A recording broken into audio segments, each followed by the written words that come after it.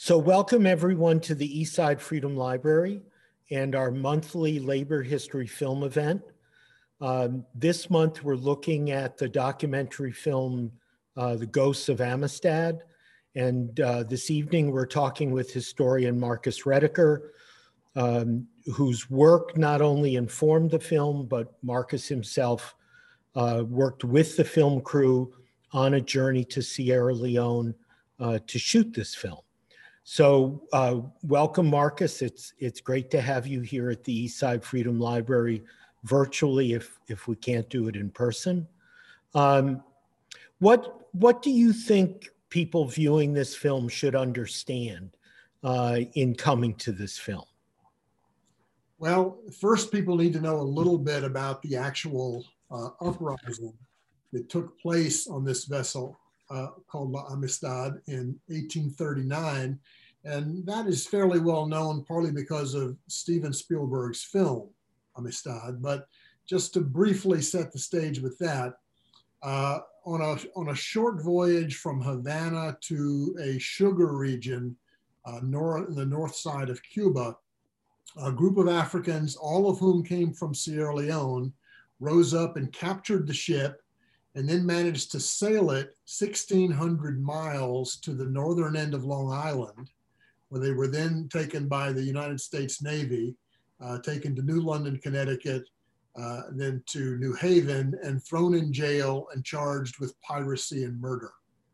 So then a group of abolitionists came into the jail and they began to organize a really fascinating legal campaign out of the cooperation between these mostly middle-class abolitionists and this group of African insurrectionists. So it's a really unusual kind of cooperation. And to make a long story short, after a long, lengthy legal challenge, the case made its way through the courts all the way to the Supreme Court, and the Amistad Africans were eventually awarded their freedom, to everyone's surprise, and they were allowed to go home to Sierra Leone. So this is a big event in the struggle against slavery, and also one of the relatively few successful revolts from below. So I published a book called The Amistad Rebellion, An Atlantic Odyssey of Slavery and Freedom, which appeared in 2012. There you go. There it is. And a colleague of mine, Conrad Tuchscher, said, let's go to Sierra Leone and talk with people about the book there. And so I was very excited about that. I was able to arrange to take a film crew, including the eminent director of working class film, Tony Buba. But our objectives evolved in the sense that we didn't just want to talk to people about the book, we wanted to talk to people about the history and conduct interviews. So while we were in Sierra Leone in May 2013, we visited the villages that the original Amistad rebels had come from to interview elders about their memory of this event through the oral tradition. And we also launched a search for a slave trading factory called Lomboko, where all of the Amistad Africans were held before they were shipped across the Atlantic to Cuba. So that's how the film happened within the larger context of the book. It's interesting to bring up the question of memory in this historical moment that we're living in, where monuments are being torn down. There's a great deal of debate in the academy and in communities about how memory is constructed and recognized. So you didn't find any statues to Senkyu and the leaders of the revolt, did you? There is one in New Haven now. It's a good thing. And the rebels are known in Sierra Leone, but very unevenly. Mm-hmm. Or there has been an embrace of this history. A leading Sierra Leonean playwright named Charlie Hafner did a fascinating thing. He wrote a play called Amistad Kata Kata, And then he went around and performed the play in village after village in order to educate people in this very poor society about this great moment of Sierra Leonean history. Wow. So there is some memory that's there. What we were after was, you might say, local memory in the villages. And we visited about 10 villages. And as you might expect, in 3 or 4 of them, there was no memory. In 2 or 3 of them, there was some memory. But in 2 of them, there was a lot of memory. And it was really important to see how the story had been passed down. That's great. I know that I want to talk a little bit about your kind of perspective as a historian. You talk about yourself and people talk about you as an Atlantic historian, and then also as very much a historian of shipboard work relations, rebellions, mutinies, piracy. What drew you to the Atlantic as a scope and the life of sailors on board ships and their forms of resistance as a focus? Well, Peter, as you know, Atlantic history is a very hot field for scholarship right now. And basically, for people who may not know, it's a history that links Western Europe, West Africa, North America, the Caribbean, and South America in their common experiences, which are many in the rise of capitalism. The Atlantic is kind of the cradle of capitalism. So I became an Atlantic historian a little bit by accident because I started studying pirates and sailors. And just in watching where they went around the Atlantic, I had to learn about all these other parts of that huge world. In England, for example, in West Africa, and especially the Caribbean. The Caribbean is kind of the hinge of Atlantic history, really probably its most important region. And my reasons for wanting to study sailors was basically that I felt like sailors had been left out of labor history. That we concentrated so much on factory workers who tended to be white and male and skilled, that there were all these other parts of the working class that just weren't getting attention. And sailors, to me, seemed like one of the most important groups to the working class because they're the ones who built the international economy. They're the ones who connected the oceans and the oceans and the land masses around it.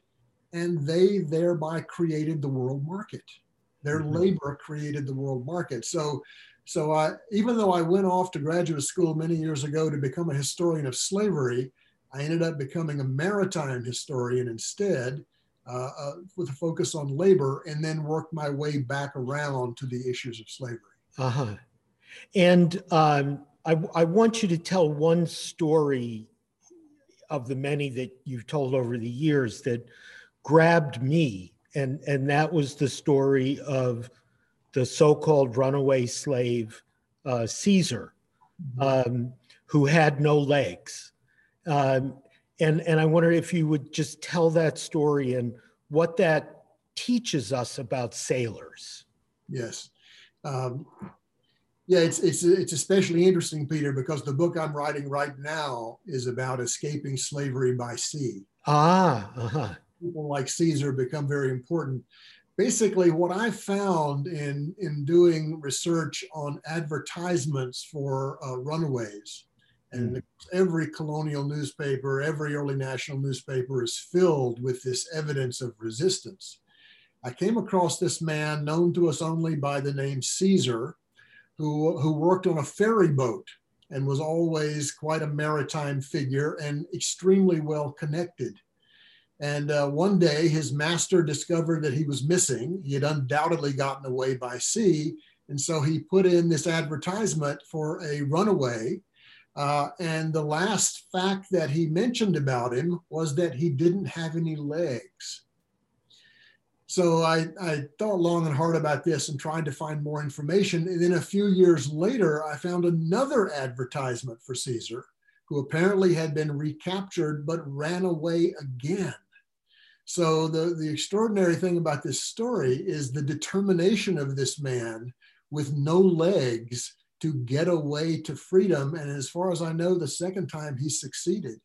So if you want to understand something about what we might call revolutionary will, the will to be free, this man Caesar is a great example of it. Wow. But it's also a story of solidarity, right? Exactly. That he needed the collaboration of onboard sailors in order to make his two escapes. That's the thing. There is this lateral cooperation within the working class whereby dock workers and sailors, who are black and white and every other color you can imagine, their cooperation as they do the work of the port city is really what makes this kind of escape possible. So there are literally thousands of people like Caesar who managed to get away by sea, but we know very few of their stories. And they are such gripping stories about such extraordinary people. This is why I was drawn to writing a book about them. Yeah. And I think that you present the ship as a kind of fulcrum of class formation, both the conflict between management on the ship, the captain, and the solidarity among the sailors. And when you talk about this revolt on the Amistad, you go through a kind of typology or series of stages by which shipboard revolts took place. Yes, very important to know that sailors were among the first wage laborers within the rise of capitalism, that they were on the cutting edge of new class relations. And they did, by the way, as you know very well, Peter, it was sailors who invented the strike to take down the sails of a ship in the middle of a wage dispute. This happened in London in 1768. You take down the sails of the ship, the ships don't go anywhere, capital doesn't accumulate, and the working class has a new kind of power, the strike. So I began to see ships as real places where class formation took place, where race formation took place, but also as a kind of site where there was very creative resistance from below. And I mean that literally. From below decks. In some cases, sailors, in many cases, enslaved people. And that was the history that I sought to recover. Great. And so why did you decide that a movie was a way that you wanted this story to be told? After all, there already is the Spielberg movie. My view of the Spielberg movie is that for people who have seen it, it won't do too much damage to your view of history. But my entire approach in the book that I wrote was to argue that the key to understand the Amistad Rebellion was the history of the Africans who captured the ship. It was the history of their military training as warriors back in Sierra Leone as their villages tried to protect themselves against the slave trade. The marauding groups who would come in to capture bodies and take them to the slave trading factories like Lomboko, where the Amistad Africans ended up. So I wanted to write a story of the Amistad that wasn't about John Quincy Adams or the white abolitionists and the like. I wanted to make the Amistad Africans the heart of the story. It was their rebellion. If they don't rise up and seize that ship, John Quincy Adams has no one to defend before the Supreme Court. So I wanted to make them part of the story. And as it turns out, labor history is a really significant part of it. It turns out there was a campaign of donations to support the Amistad Africans that collected money from working people of all kinds. I found amazing records of this tanning pit with 16 workers had contributed $2.49 to the Amistad Committee. So this was a very broad-based movement, and we had really never been taught to think about it that way before. It's interesting in this moment. I mean, there's not only the Spielberg movie about Amistad, but there's now this very controversial cable television show based on the book The Good Lord Bird, about John Brown and putting John Brown at the center of the story. And so how do you see the struggle to put an end to slavery in terms of working class participation, both black and white? Well, I think it's absolutely critical. And I do believe it's important for us to know and to remember that the first abolitionists are the enslaved people themselves. Yeah. It is their struggle. They are the front line of this battle. And as they wage it, they do acquire allies. And the abolitionist movement in many ways grows up as a response to resistance from below in the South. Mm-hmm. This is what I think the Amistad case proves. Here you've got this rebellion, and it just mobilizes all kinds of people in the North. The Amistad Africans become celebrities in the North. So I think labor history is important to this in a lot of different ways. Right now, I'm just writing about a sailor named Jonathan Walker, who helped 7 enslaved people escape Pensacola, Florida in 1844, only at the very last minute to be recaptured.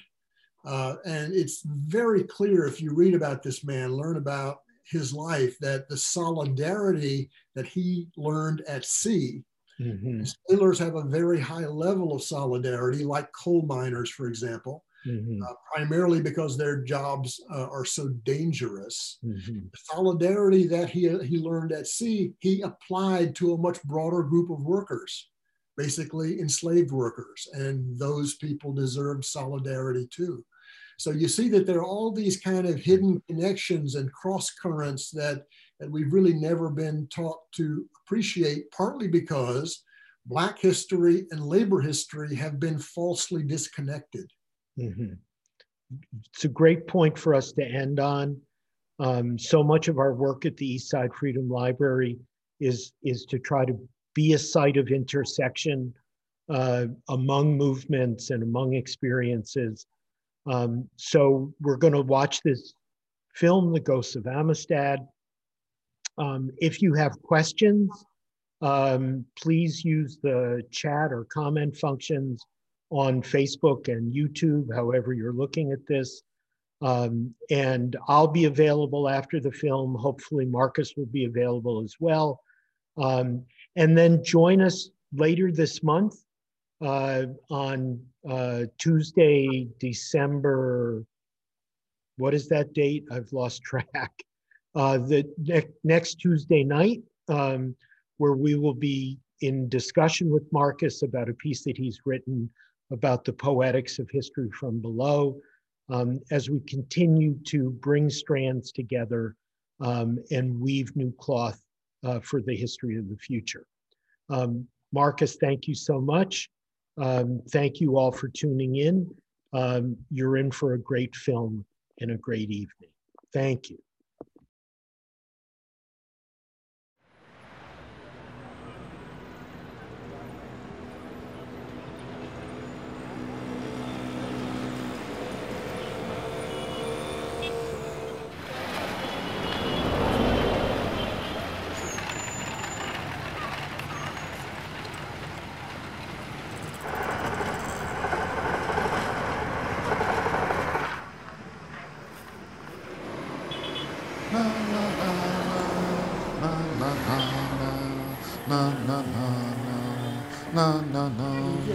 You hear about slavery, you hear about Shengbe, you hear about Amistad, kata kata. Until I came out with that pamphlet that was commissioned by the United States Information Service and so on, nobody knew a thing.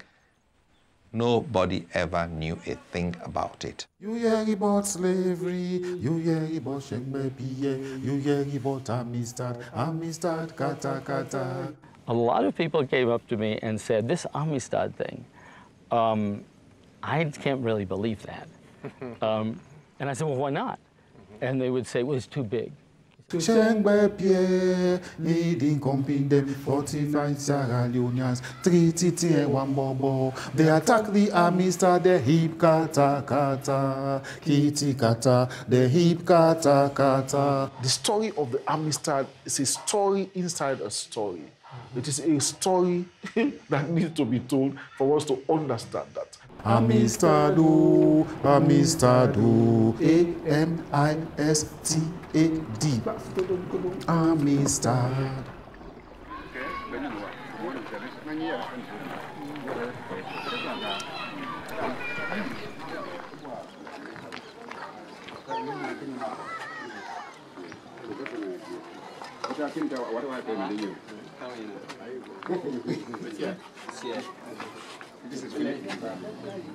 Ngala con Ladi.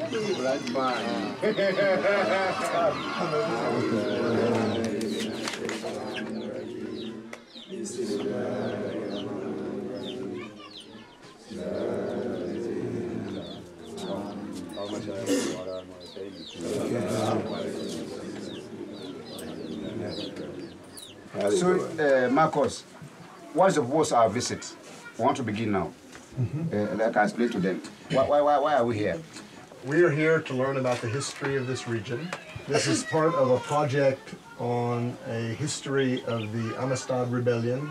All of the people involved in this rebellion were from the Galinas region. Long time ago, in the era of your great-great-grandfathers in slavery times, a group of people were taken from here to Lomboko on the Galinas coast and put on slave ships. Some of these people were captured in war, some were kidnapped, and they were sold to King Shaka, who then sold them to a Spanish slave trader. These people were taken to Cuba, sold, then loaded onto another ship called Amistad. These men, mostly men, 4 children, made a revolt on board the ship and captured it. The ship sailed to the north, to the United States, where they were captured and put in jail. They went to court, and the question was, should they be sent as slaves back to Cuba, or should they gain their freedom? It was a big surprise. The American court ruled that they should be free. 8 months later, they returned to Freetown, and many of them returned to their families. This was a very big event in the struggle against slavery. We want to know if you or the elders know about Sengbe people. I'm a traditional historian who works with documents.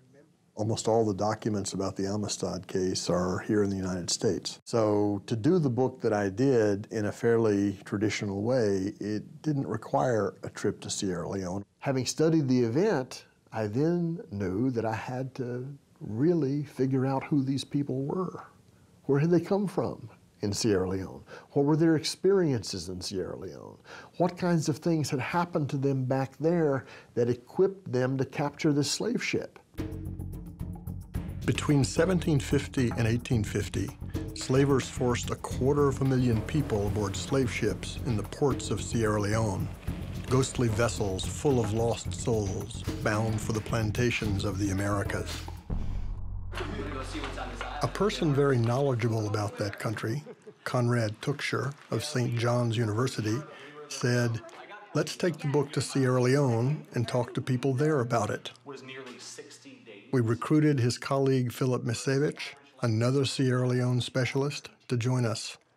Both Conrad and Phil had helped me a great deal in writing the book, published in 2012. Now they help to organize our trip to Sierra Leone. They have guest house in Puerto Rico. Yeah, we can sleep in Puerto Rico if you want. You can't just show up there and start that kind of work. We needed connections. We needed a connection to someone like Tazif Karoma, lecturer in linguistics at Fura Bay College. Tazif himself was from this region, southern Sierra Leone. He knows all the chiefs. He stays in touch with them. We came into a situation in which we were trusted. Tazif is an amazing on-the-ground guy. He knows how to address problems that come up in the midst of field work, which are frequent. He has essentially played some and often a great role in every scholar who's done some sort of work on Sierra Leone for the past probably 3 decades. We were also very fortunate to have 2 skilled and knowledgeable drivers, Cherno and Jibril, and a very well-known filmmaker from Freetown named Idris Kapanga.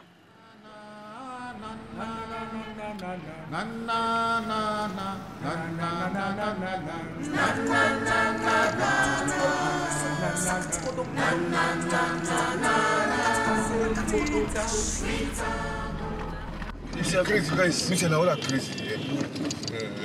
Look at this. Wallah is man. Good Lord. I would have an ulcer. You may still have one.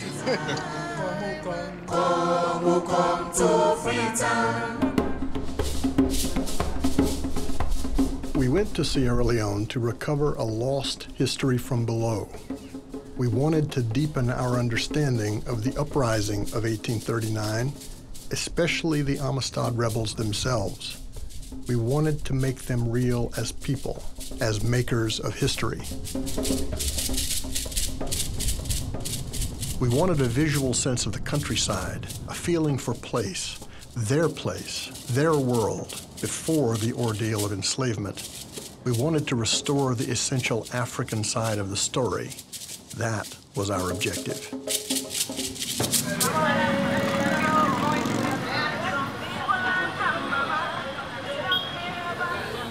So this is the area we're going. So what we are going to do is we are going to this area. We wanted to find Lomboko, the slave trading factory where the ghastly voyage into slavery began, and we wanted to find the home villages of the Amistad Africans. Every time we went to a new region, we had to get authorization to speak to people from a paramount chief and a section chief. They were responsible for our well-being as visitors, and they needed to know our purposes. As we showed respect for the chiefs and sought their goodwill, we were, in fact, showing respect to all of the people of the region. Even though we had credibility given to us by Tazif, and even though we had the permission of various chiefs to be there, we were still uncertain how we would be received when this group of outsiders rolled into a village with many questions.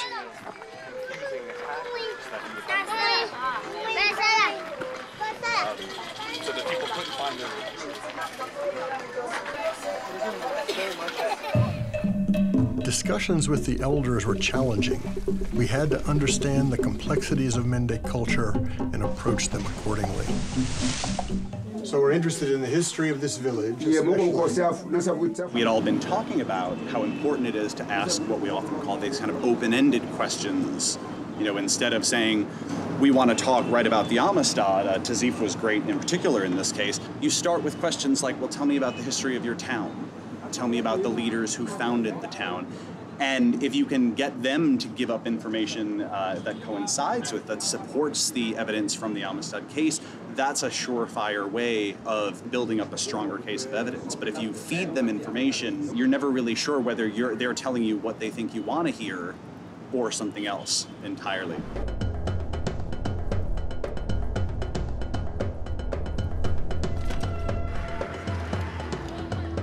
We were in search of Sengbe's home village, and Conrad had the exceptional idea that he should talk to people who really knew this country by driving around in it. We consulted lorry drivers and took a map, went to a local station in Kenema, and had the help of some 20 lorry drivers who all, put the points for us and showed us where we would look. And I think this was actually the key to figuring out which region Sengbe came from. We still have more work to do on this, but I do feel that we eliminated some of the other sites by the same name, and that we were really in the right place.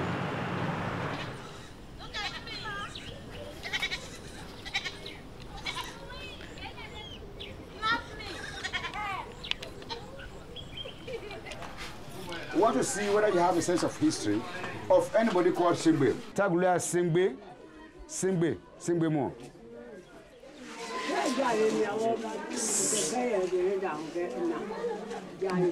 Singbe lived in Jawe. She had it from her father. Yes, he was a very strong man. He was a very strong. What her father told her. He said he was liked by the warrior, the leader. He said Shigbe was released.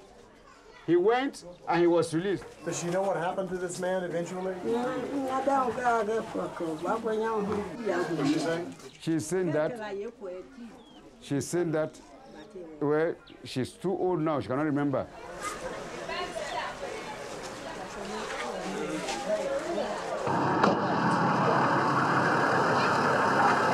Did you yield anything good there? We couldn't really get what we were looking for, in the sense that none of the evidence that we had was really firmly confirmed by people here. Neither the king nor the chief nor the stories. The one most promising thing was what the elderly woman said about she had heard from her grandfather about a man who was sold into slavery and came back. But it was just, as she said, she's very old. She didn't remember. There really wasn't a lot for her. The region where we were traveling was a hot spot for the civil war in Sierra Leone between 1991 and 2002, and in fact, we saw the effects of this daily. We saw it in village poverty, in recently filled cemeteries, even in the roads which were rutted and bombed out to prevent the transport of government troops. Long-standing poverty caused by the slave trade and British imperialism had been made worse by war. It was hot. We were on the road very long hours, and at times we had great frustration because we couldn't find what we were looking for.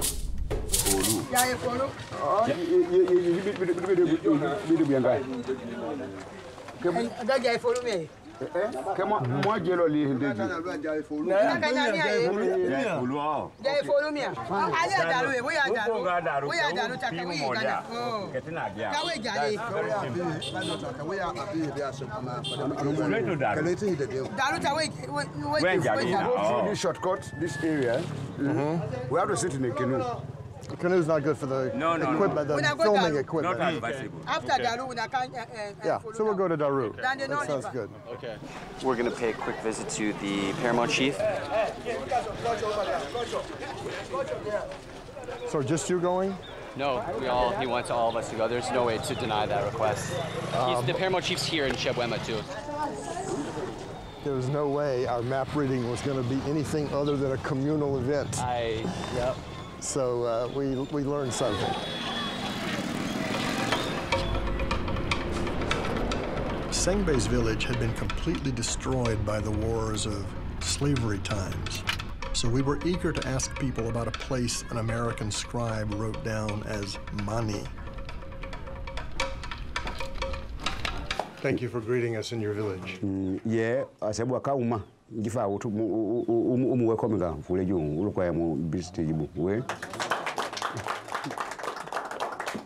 anyone ever hear of a village around here that might have been destroyed in war called Mani? They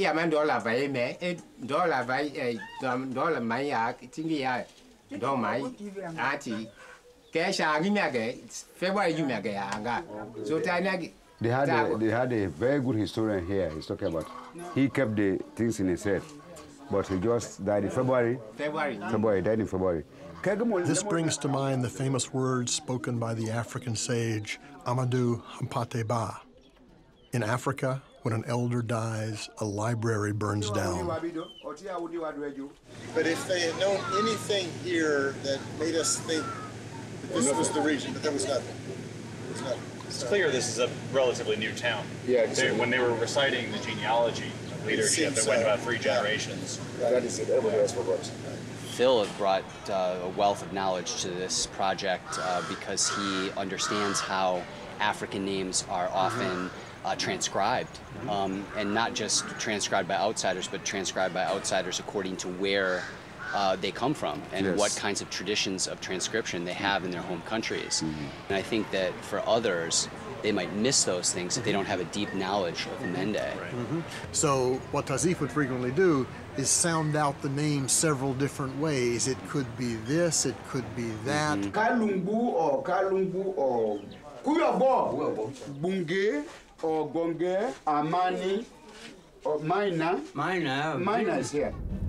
We conducted numerous interviews in the Galinas region. This was the home, the seat of power of the great Vai King Shaka, the leading slave trader in the entire region. So we can begin now in a systematic order. So Madam Glenamwe, case bear. Okay,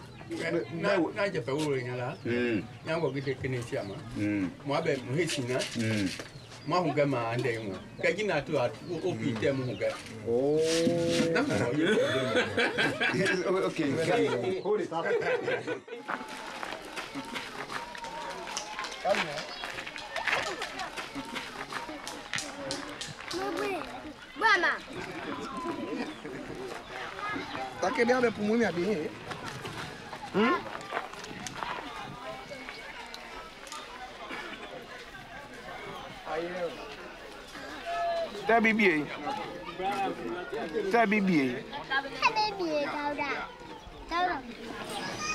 Hi.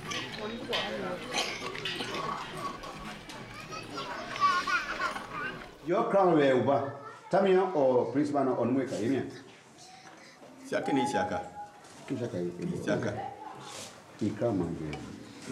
Prince Bana crown my girl. Oh, yeah. Kishaka crown my girl. Kishaka me crown my girl. But about to bring a key, you better crown my girl. Okay.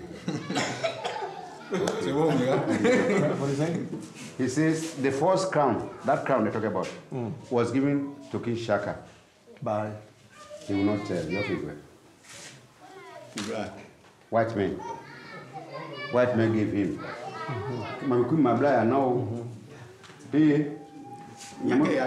Tazif, could you say something about why those people were so suspicious of us? Because they did talk to us, but there was a tension there that we didn't find really anywhere else. Well, they thought that we are come to collect the crown. So the crown is important to them as a symbol of the continuity of the Masakwe lineage. Which is still a powerful family. Yeah. Still a powerful family, but not out of power now. So if you're out of power, who can come? There are suspicions that we can go to get their crown. We are there to get their crown back and give it to the central government. That will be the end of the history. But that's the only thing that is left now. How do the people of this village feel about King Shaka? King Shaka na nunya miawagi. King Shaka no kwe miawagi. Kwe miawagi fa apu bratu lo nyagi. No kwe miawagi gbeva. Eh? Tami afi go tuma. Oh, he was a good man for the white people.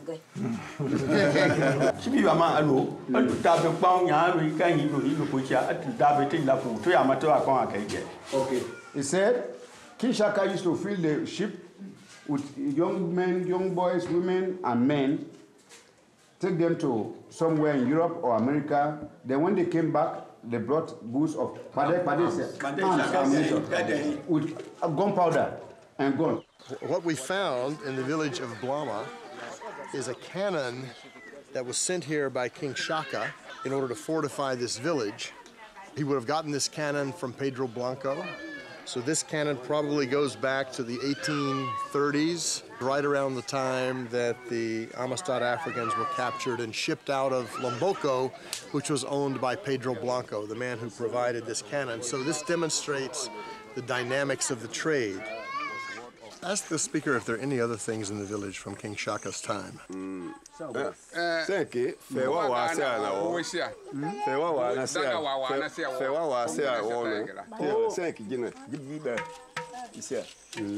had posts, then they had these long knives.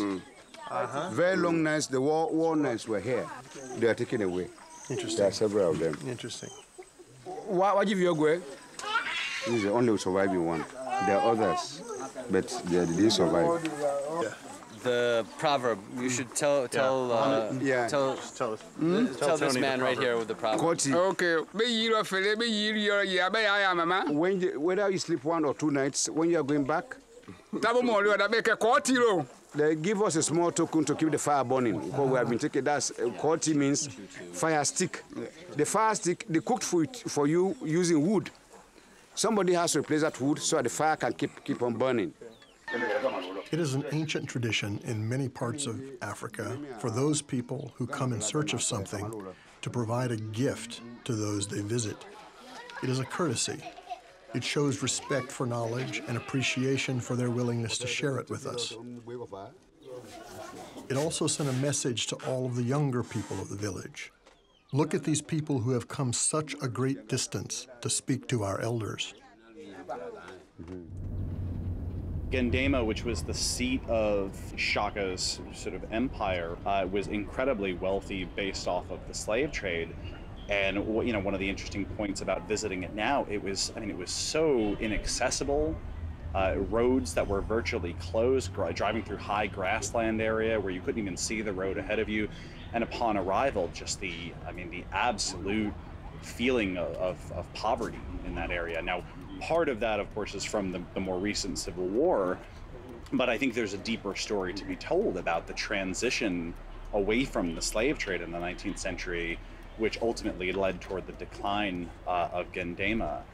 We are in a place that is very important to the Amistad story at this moment. This is really the center of power for the slave trade as it existed in 1839. King Shaka's armies would go out into different regions. They would capture entire villages. They would all then end up at Lomboko.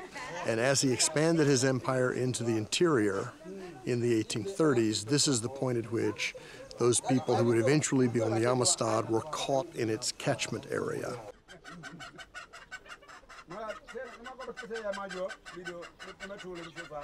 Gendema, the famous Gendema, was desolate, and to see King Shaka's grave overgrown.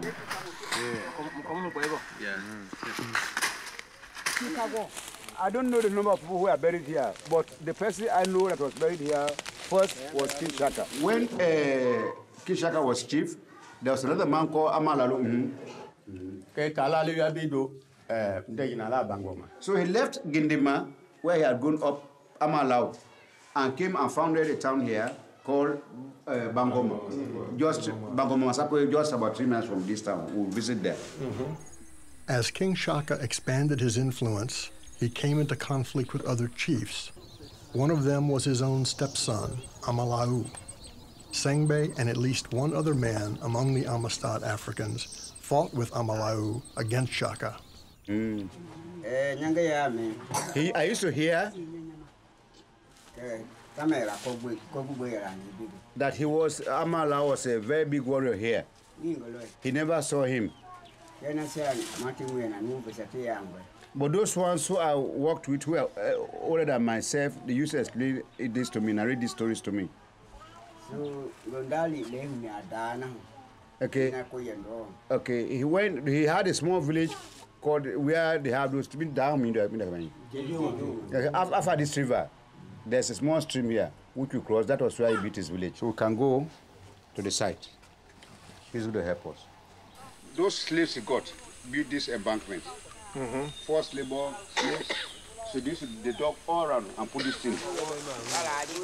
So what they did was, it was not just that one trench. What they did was they dug a series of holes so people can lie down there, warriors can lie down. So this is one of the holes.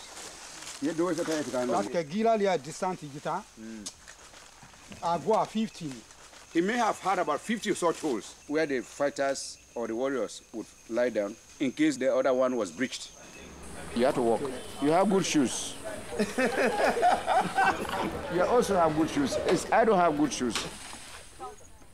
In doing history from below, what I always wanted to know is how do working class people experience history? How do they shape it? How do they contribute to the active making of history? And the Amistad case is a perfect example of that.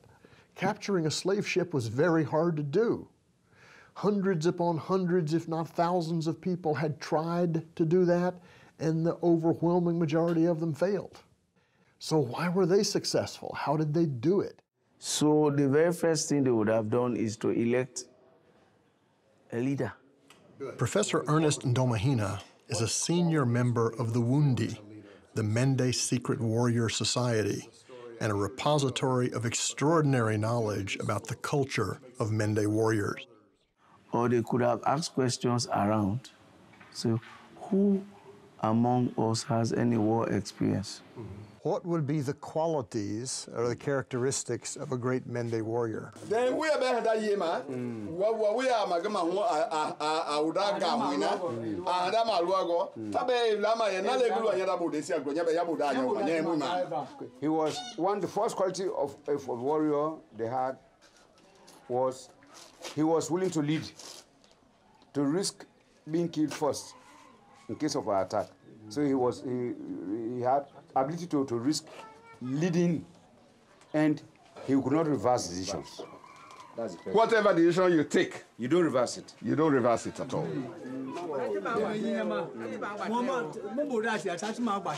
Okay. You must have some cultural talisman in your neck or somewhere in your body. You should always have it. So every leader has it.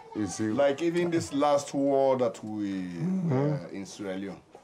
We are having some Muslims that they can go and then do some cultural performances on your body, on a shirt, then give you some certain things. If you have it, they can even point gun at you. Nothing will happen to you. That's because we usually do it. So in the olden days, they were having almost the same thing. The most experienced person in war would be chosen as the leader? As the leader, yes. Well, this was Sengbe. He was the leader of the rebellion from the first moment. What does Chief Lamine see in this image? What does he think about this man? They feel so happy and proud whenever they see such a man. Although he's not alive now, but we feel proud of him. All of the historical evidence says that Sengbe was a great speaker, a great orator. And sometimes he would speak before a great crowd of Americans. And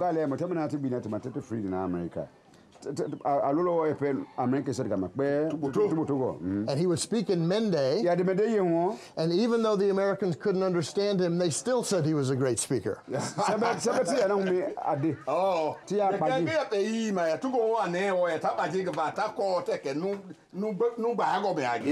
the hold of the Amistad, you had Mende people, mostly Mende. You had Bandi, you had Temne, you had Gola, you had Kono, Sherbro. How do they cooperate when they don't speak the same language? No, that is an assumption you're making. The Bandi, the Gola, they will speak Mende, the Shabros will speak Mende, all right? And some Konos will speak Mende. But there is one other common strand you've not seen. What is that? They are all members of the Poro. Being a member of the Poro society is a secret society, but it goes across tribes. And all the tribes you've called all have it. They also had certain things in common. The secrecy, the oath, and the loyalty to that secret society could have brought them together. The Poro society was central to the rebellion. Central to the rebellion. Central to their ability to organize themselves. It goes across the tribes. That's the point. Because there were 9 or 10 different ethnicities in the hold of that ship.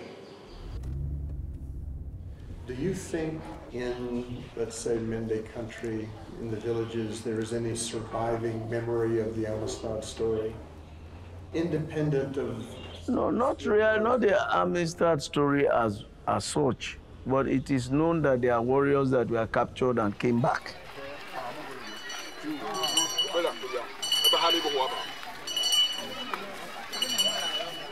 When our discussion in Folu began, we knew we were in a very good place. And in fact, we could have predicted that this was our most likely site of success because we had 2 people who came from this village and at least 1, probably 2 returned after the Amistad Africans came back to Sierra Leone in 1842. So that meant there was a greater likelihood that there would be surviving stories. Because he asked the question about the history of this village. The one who founded this town, the village? Bobo, Chief Bobo. And we had in the record that both of the Amistad Africans had said that their king was named Bobo. So at that moment, I knew we were in the right place. Now, we had not yet told the people there that this is why we were interested, nor that we had this particular warrior king in mind. Two of the men who made the revolt were from this village. First man named Gilawaru.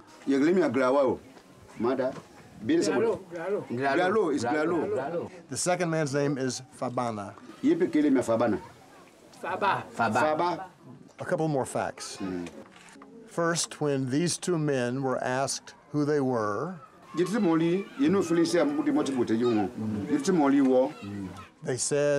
both said, we are Fulu, we are from Fulu, and our king is Bobo. This is what they said in America. When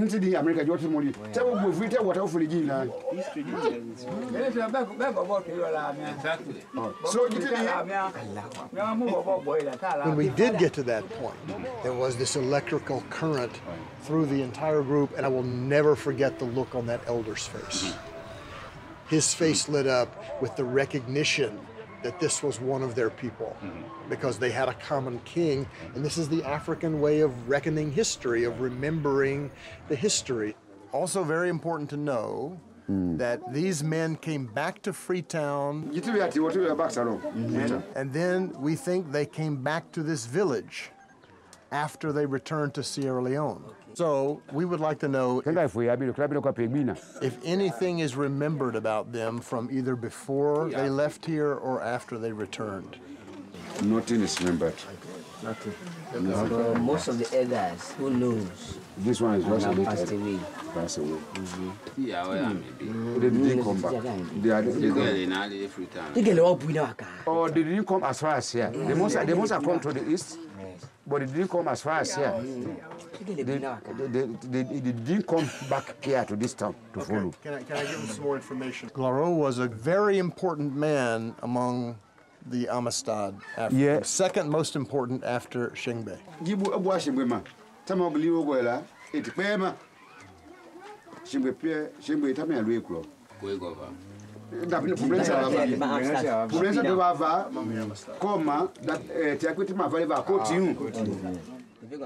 worked as a trader and traveled very widely around this area. Yeah, okay.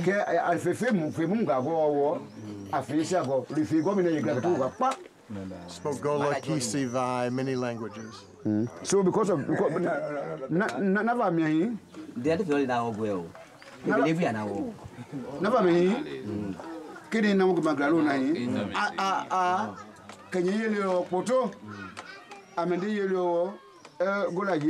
is your language? Kisi, Vai. Kisi, Kakauye, Yadi.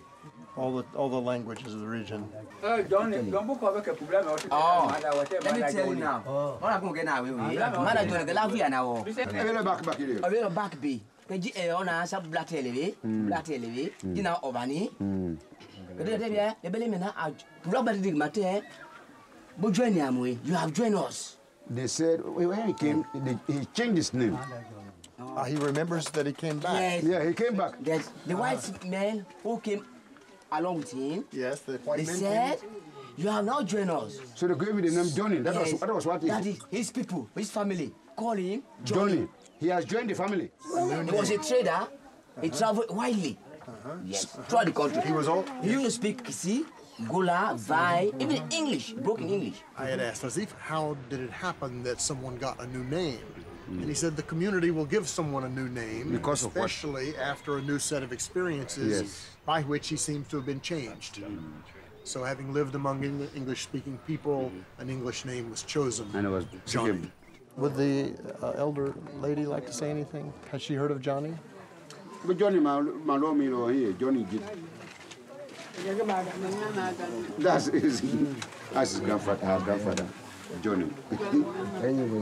Johnny is her grandfather? Yes, the granddaughter. She's descended from Johnny. Yeah. I can show people a picture of him. Go for take away.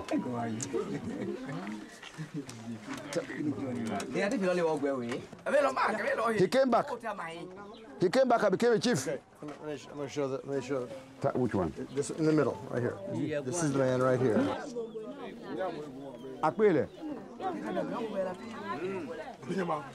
He was short, he was very small.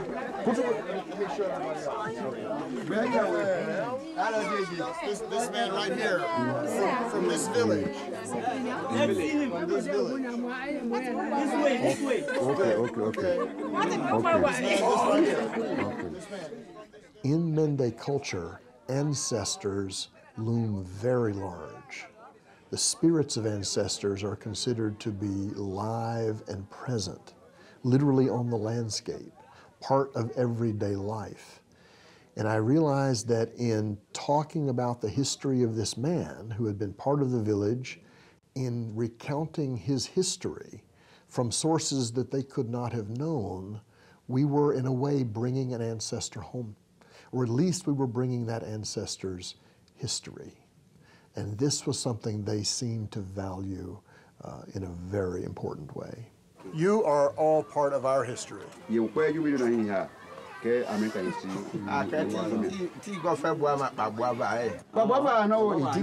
for purpose of retaliation. He fears you are not taking the history for purpose of retaliation. I don't understand. You don't understand. You are getting all this history, you get all the facts, and you go and prosecute them. And in that moment, I felt that the ghost of race and slavery and colonialism was literally hovering just above our heads.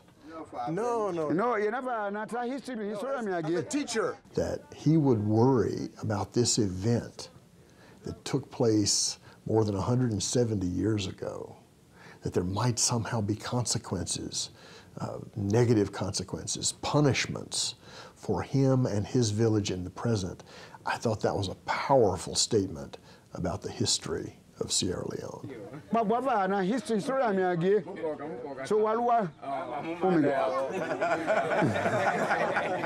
They said, you didn't go, he said, where their great-great-grandfather went and killed some white man there. So we are putting information. So one day we're putting revenge. That's their fear. So they don't want to say anything again.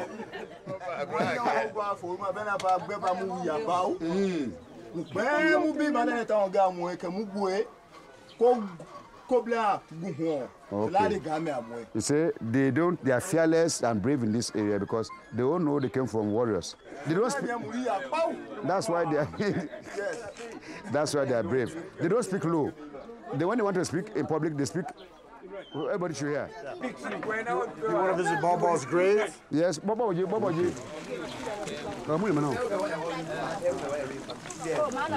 This was his headstone for Bobo. The grandfathers saw it, but the grandfathers put this stone there. I see. In many cases, it was disappointing that there wasn't much memory of the Amistad case or even of what they called slavery times. Do you think contemporary generations know enough about the slave trade? They don't. Your own generation. My own generation, now they don't. That hasn't No, it hasn't continued. There's a saying that if you want to hide something from an African, put it in a book. Are there reasons to think that people should be studying the history of the slave trade? This is one of the greatest events in human history. It's great. Its legacy and ramifications are with us and are going to be around for a very long time to come.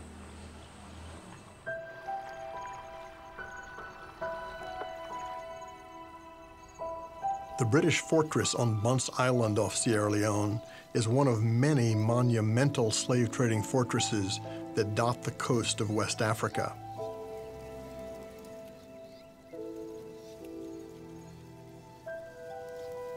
It is haunted by the spirits of thousands of people who, in utter terror, passed through. For almost all of them, this was the last place they would ever stand on African soil before they were loaded onto slave ships and carried to South Carolina, Cuba, or Brazil. The fortress on Bunce Island symbolizes the moment when the slave trade was a legal, lucrative business that actually drove the Atlantic economy for a couple of centuries, providing the bodies whose labors on New World plantations would create unimaginable wealth.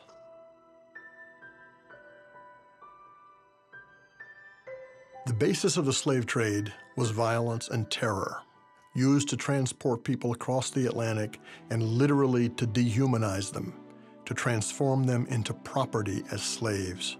The violence in Africa, on the Middle Passage, and in the Americas killed millions.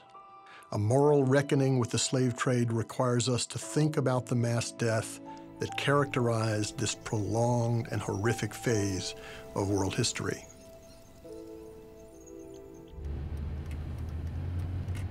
We wanted to find Lomboko, a slave trading factory where all the rebels were incarcerated before they were loaded onto slave ships.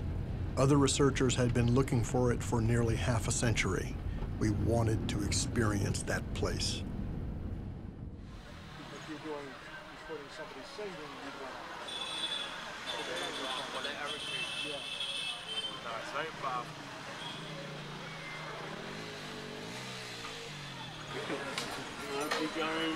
Yeah, that's it.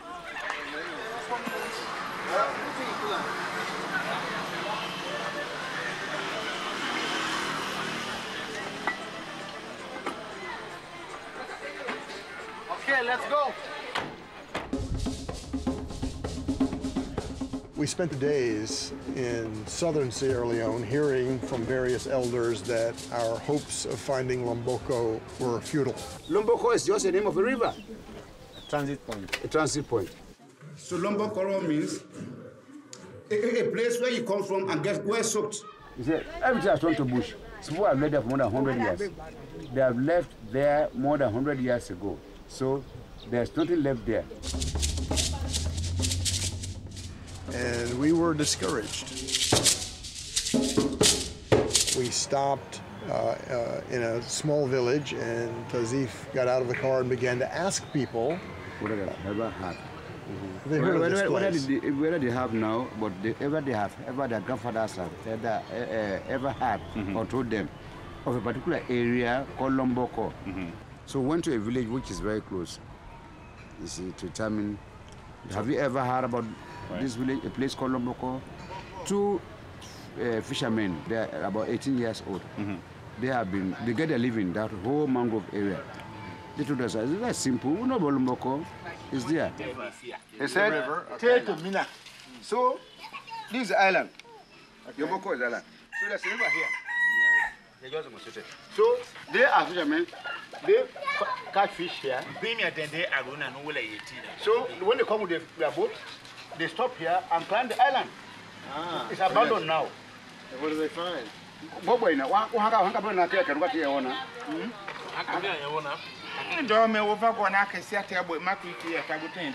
say, well, the place is too old now, but he doesn't have any evidence, because they don't go there to look for evidence.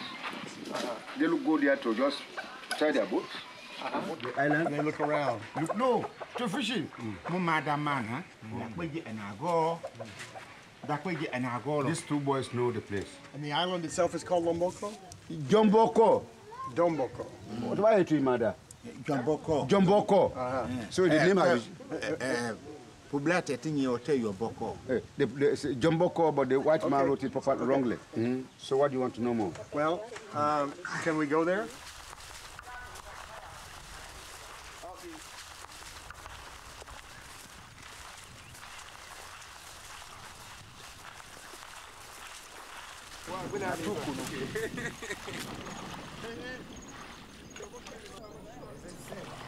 Yeah, it's safe.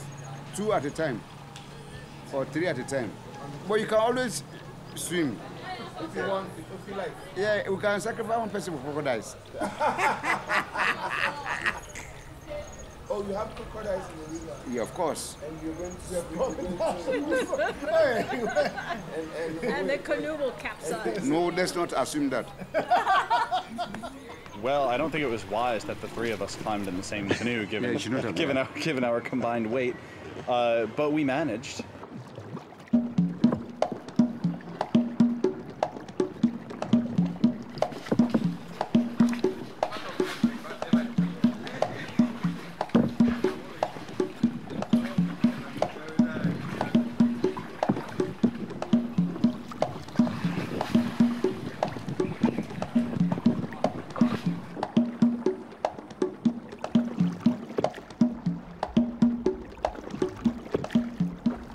The place was designed to be hard to find by that's Pedro one thing. Blanco, but it was this maze of mangrove roots, and you turn here and you turn there.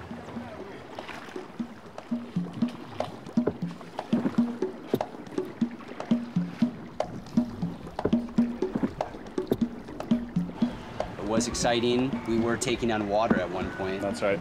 We didn't almost sink, but we didn't quite float the whole way.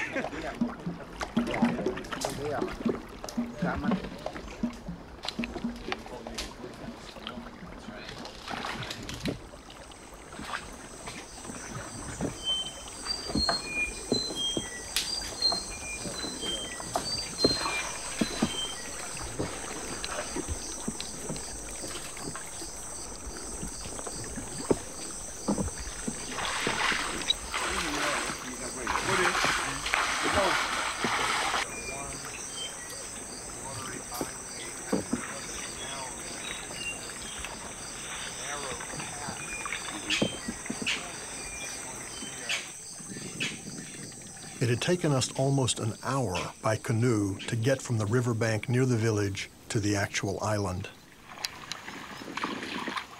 This is it? Yes. Wonderful. You know what it is here? There's no sun here. The slaves. To create a beach for landing. That is it. So the sun is still here. When we arrived on Lomboko, we saw immediately that this island had a sandy beach unlike any other. Pedro Blanco used slave labor to build a landing place for the canoes of African traders when they arrived with slaves to sell.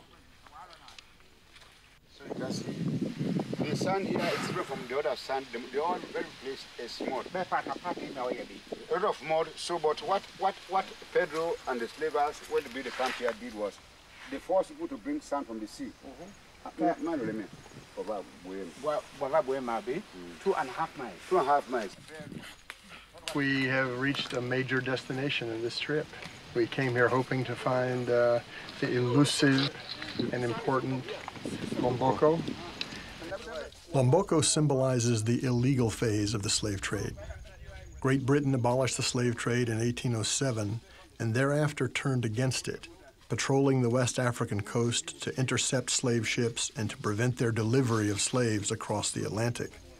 Lomboko was therefore not a huge building of brick and stone, a monument, but rather a bunch of hastily constructed slave pens that could be abandoned very quickly if the British should show up.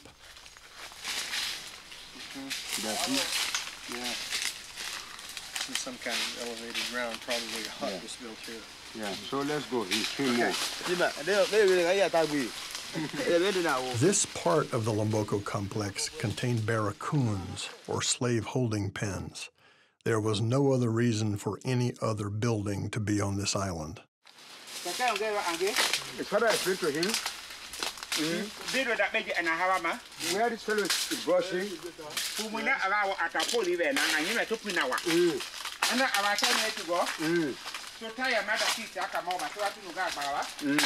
What's he saying? What he did was when Pedro came, he came very late at night, so he used to put up a canopy. This was a place he first put a lot of sand here. That's why I put the canopy where he lied down under and sat and heard meeting with Kishaka. That was what his father, his grandfather told him. He would meet King Shaka here. Yes. They brought sand. Lomboko was the heart of darkness. Tales of its horrors traveled up and down the African coast. Canoes full of slaves being transported to the slave ships, overset in the rough surf, and as the bodies tumbled out into the water, they were ripped apart by sharks. After one such incident, the waters around Lomboko glowed red with blood as far as the eye could see. Foundation right here, another raised up. You can see it. You basically see it's like rotted wood. Does the chief know anything about Sengbe PA?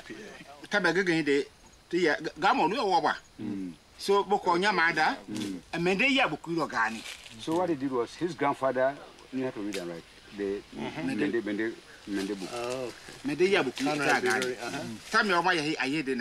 So because he was reading, he used to, I don't know how he was able to read about Sengbe. Yes, because that's what the missionaries were producing about. Oh, they are producing, that's why. The missionaries came back here and gave the story of the Amistad. So somebody to wrote local it. people. Somebody wrote it. Yeah. Yes. So One of the that's his missionaries. grandfather read one of those books. Ah, fascinating. They brought him here. So when the time was time to go, they brought him back here. And then shipped him out. He said he was not going. He rebelled initially. They say he rebelled initially. According to what his grandfather rebelled here. Yes, initially. Before you tear, and I tell you go home, I tell you more year ball, and I think I think my go home, I draw, go over me again, no one about go, I draw me upon a early. Can you have baby hope? He said he will not go. Say he would like to prefer to die here and die like a warrior than to be taken as a slave. That was what his grandfather to do. Are you going to the same boat? We probably shouldn't put film in the same boat. Yeah. So let me go there and let me go where I was. Okay. Yeah. 1, 2. Now go inside. The island was not a place of departure for the ships. The water was too shallow for a ship to come near. It was a holding spot, accessible by canoe only, hard to find, and an even harder place to escape. We're on the Kefere River. Long been known to be a slow, sluggish river, and we've caught it at a very beautiful time in the evening when the landscape is darker than the sky above. We're in an old dugout canoe, one of the kind of canoe that's probably been used on this river for hundreds of years. So we feel like we've tapped into a deep vein of local knowledge as we undertook this part of our search for the roots, the African roots of the Amistad Rebellion. We followed the ghostly spirits of the Amistad rebels to their villages, into the canoes and waterways that carried them from the interior to the Galinas coast, to the dreaded Lomboko where their voyage to the New World began, all of which made their lives, their choices, their determined actions, and ultimately their heroism more real to us. We heard stories about the Amistad Africans that were never before known to historians. For example, that Sengbe and his comrades rose up in rebellion on Lomboko before they ever left their native land. Their history from below, their inspiring tale of resistance to slavery, began in Africa.